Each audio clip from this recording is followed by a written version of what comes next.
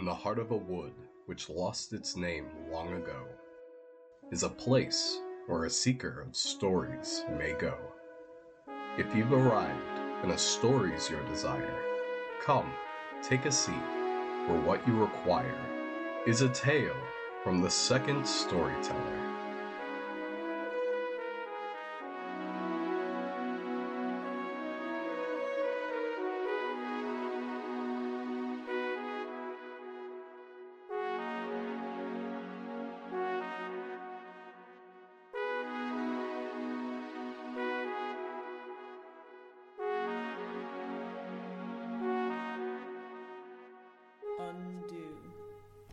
Oh, there has to be something in here for enhancing spells. I've looked just about everywhere else in this blooming tower. Oh, oof, you startled me for a second there. Give me a sec. Okay. Welcome back to my Oddities room. My jubilous junk heap, my delightfully darling debris depository. And maybe if I keep attaching positive adjectives to it, I'll be able to convince both of us it's not just a room full of disorganized rubbish. I really can't even act as though I've ever tried to organize this place. You know, though, I remember reading in a textbook at some point that matter naturally prefers a disorganized state, so really, who am I to stand in the way of Mother Nature? Feng Shui in this place is probably cataclysmically awful, but I think I've procrastinated so long that getting everything sorted now is Feng Shui out of my league. All I wanted was to find it. Whoa, what? That is one impressive jar of assorted teeth. Hey, and look here. There seems to be a story inside too. Perfect. I tell you what then. Why don't I share this story with you, and afterwards I'll see if I can't find anything else of use in here. Now, let's see. The title of today's story is In Which the Tooth Fairy Receives Some Harsh Criticism.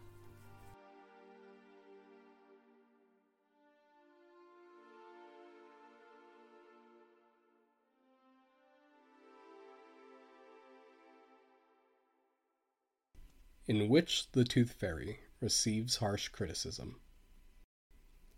I just knew it would work. Kathy said it wouldn't, but what does she know? I've never once seen her read something that wasn't a magazine, Bianca snorted. What would work? Moon asked. Oh, I lost a tooth yesterday when I was playing pirates in the backyard. The swing set was caught in the worst maelstrom to ever hit the high seas. And when I fell off the slide, my loose tooth popped out, Bianca explained. Maelstrom's a big word. Yeah, isn't it cool? I read it in a book and kept saying it wrong, and Mom showed me how to say it right. Anyway, I put the tooth under my pillow last night and asked the tooth fairy to bring you instead of a quarter. The tooth fairy was nice, though, because she brought you and left the quarter anyways. The silvery blue unicorn halted and prodded the ground with a hoof. Well now, this is a little awkward. The little girl walking in front of him turned around and looked up at the unicorn with her bright blue eyes. Huh? What's the matter, Moon? The unicorn turned his head from side to side, in an embarrassed sort of way. I've never heard of this tooth fairy that you mentioned. I appeared to you this morning because while enjoying some clover in a distant land, I suddenly felt somebody's powerful wish that I should leave my breakfast and find them. That wish came from you, Bianca, and I followed it, until I appeared on your rather small front lawn, which is quite lacking in dandelions, I'm afraid. Bianca wrinkled her nose. Dad always puts stuff on the lawn to get rid of dandelions. Waste of perfectly good food, Moon snorted. But anyways, I'm afraid I've never heard of this tooth fairy person. Quite frankly, I find it hard to believe that a magical being would collect human teeth and leave money for them. Are you sure this fairy is real? Bianca's jaw dropped a little. What? Of course she's real. Okay, so maybe she didn't bring you, but she still left a quarter under my pillow, and the tooth was gone. That proves she's real. And she collects teeth because children's baby teeth are filled with magical power. That's why we lose them, because if we had them as grown-ups, we'd probably do all kinds of terrible things with that much magic. So, the Tooth Fairy takes them and grinds them up into magical sand that gives people good dreams. Then the Sandman takes it and sprinkles it on people when they're sleeping to give them happy dreams. Moon gave Bianca a skeptical look. A fairy grinds up the teeth of children, then gives them to a man who throws ground up teeth at strangers while they're sleeping. Uh-huh, Bianca beamed. Moon shook his silvery mane. Forgive me, the religions of your world are new and strange to me. And your teeth don't look all that magical to me. Let me see them. Bianca opened her mouth as wide as she could, and Moon stared directly into it. Well, if you say so. I suppose if they're so powerful, it's a good thing you lose them before you figure out how they work. Bianca closed her mouth and giggled as she turned back around and continued walking. The cracked sidewalk stretched out before her for a few more feet, then wound around a corner and up towards the school. I hope nobody saw that, because I'm pretty sure it looked pretty silly, Bianca said sheepishly. Don't worry, Moon replied, his hooves making a pleasant clopping noise as he walked. I can only be seen by those of your choosing. If you don't want them to see me, I can't be seen. It's pretty helpful, I think, because grown-ups tend to react quite stupidly when they face something that is both unique and real. Bianca nodded. Yeah, don't worry. I'll keep you safe, so just me and you will know that you're here. Oh, and Erica. Who's Erica? Erica is my best friend ever. We've known each other since preschool, and we tell each other everything. We play all kinds of cool games together. She's gonna love you. As they continued towards the school, Bianca recounted to Moon the adventures that she and Erica had discovered in the basement. Shoeboxes filled with treasures and empty goldfish bowls that turned out to be ancient cursed artifacts. As they walked, a lone figure stood by the flagpole, waiting. Hey, B. Oh, you lost your tooth. Cool. Bianca smiled brightly and poked her tongue through the new hole in her grin. Yeah, and look what the Tooth Fairy brought me.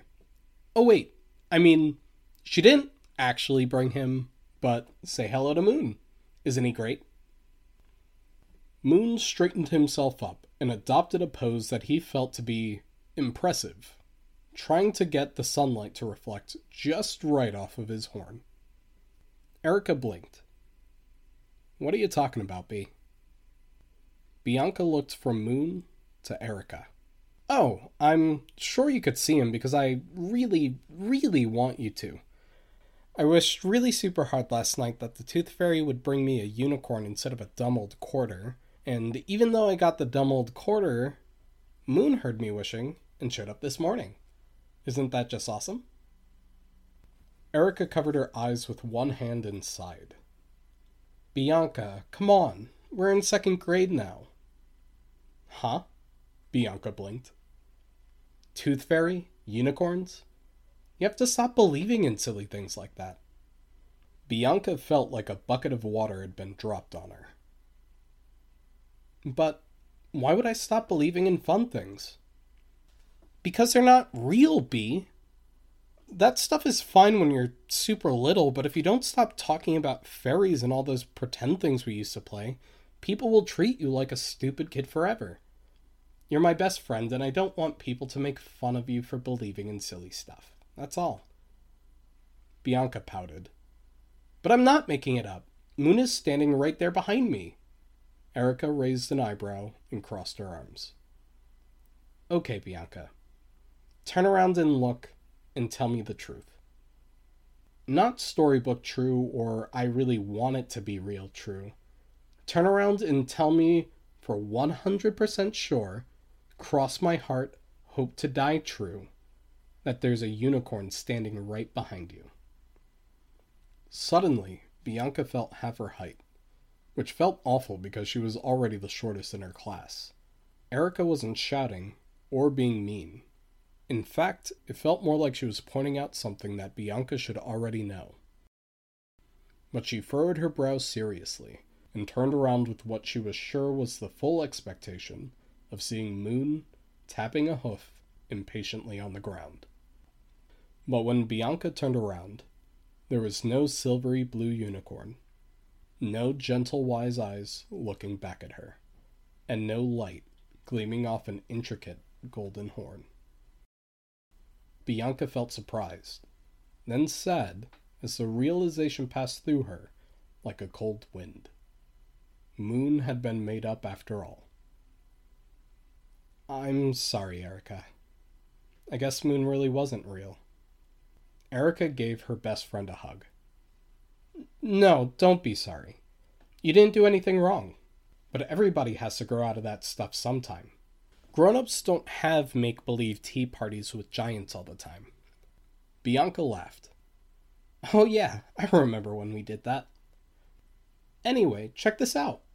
Erica showed Bianca the cute strawberry-shaped plastic ring on her finger, which, in fact, smelled like real strawberries. I got this yesterday. They're so popular right now. They have all these rings that smell like stuff.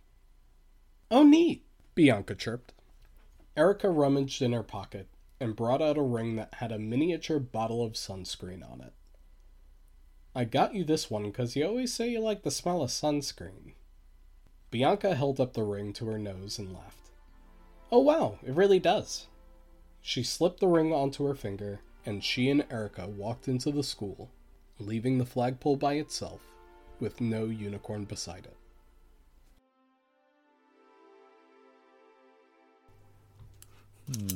Lion's tooth. Good for hair thinning. Not sure I need that one. Bear tooth improves your singing voice. Dolphin tooth. That's a rare one. Only good for poisons, though, if memory serves. I never did trust those dolphins. Would be nice if perhaps there was a real tooth fairy here to help me sort through this lot. I do hope you've enjoyed today's story, though. If there is a type of story that you desire to hear, do let me know. Great. A strength-enhancing squirrel. Just a ticket. Escape. I'll just pocket this one for later, I think. Yes, and of course, for today, be well, and carry today's story in your heart.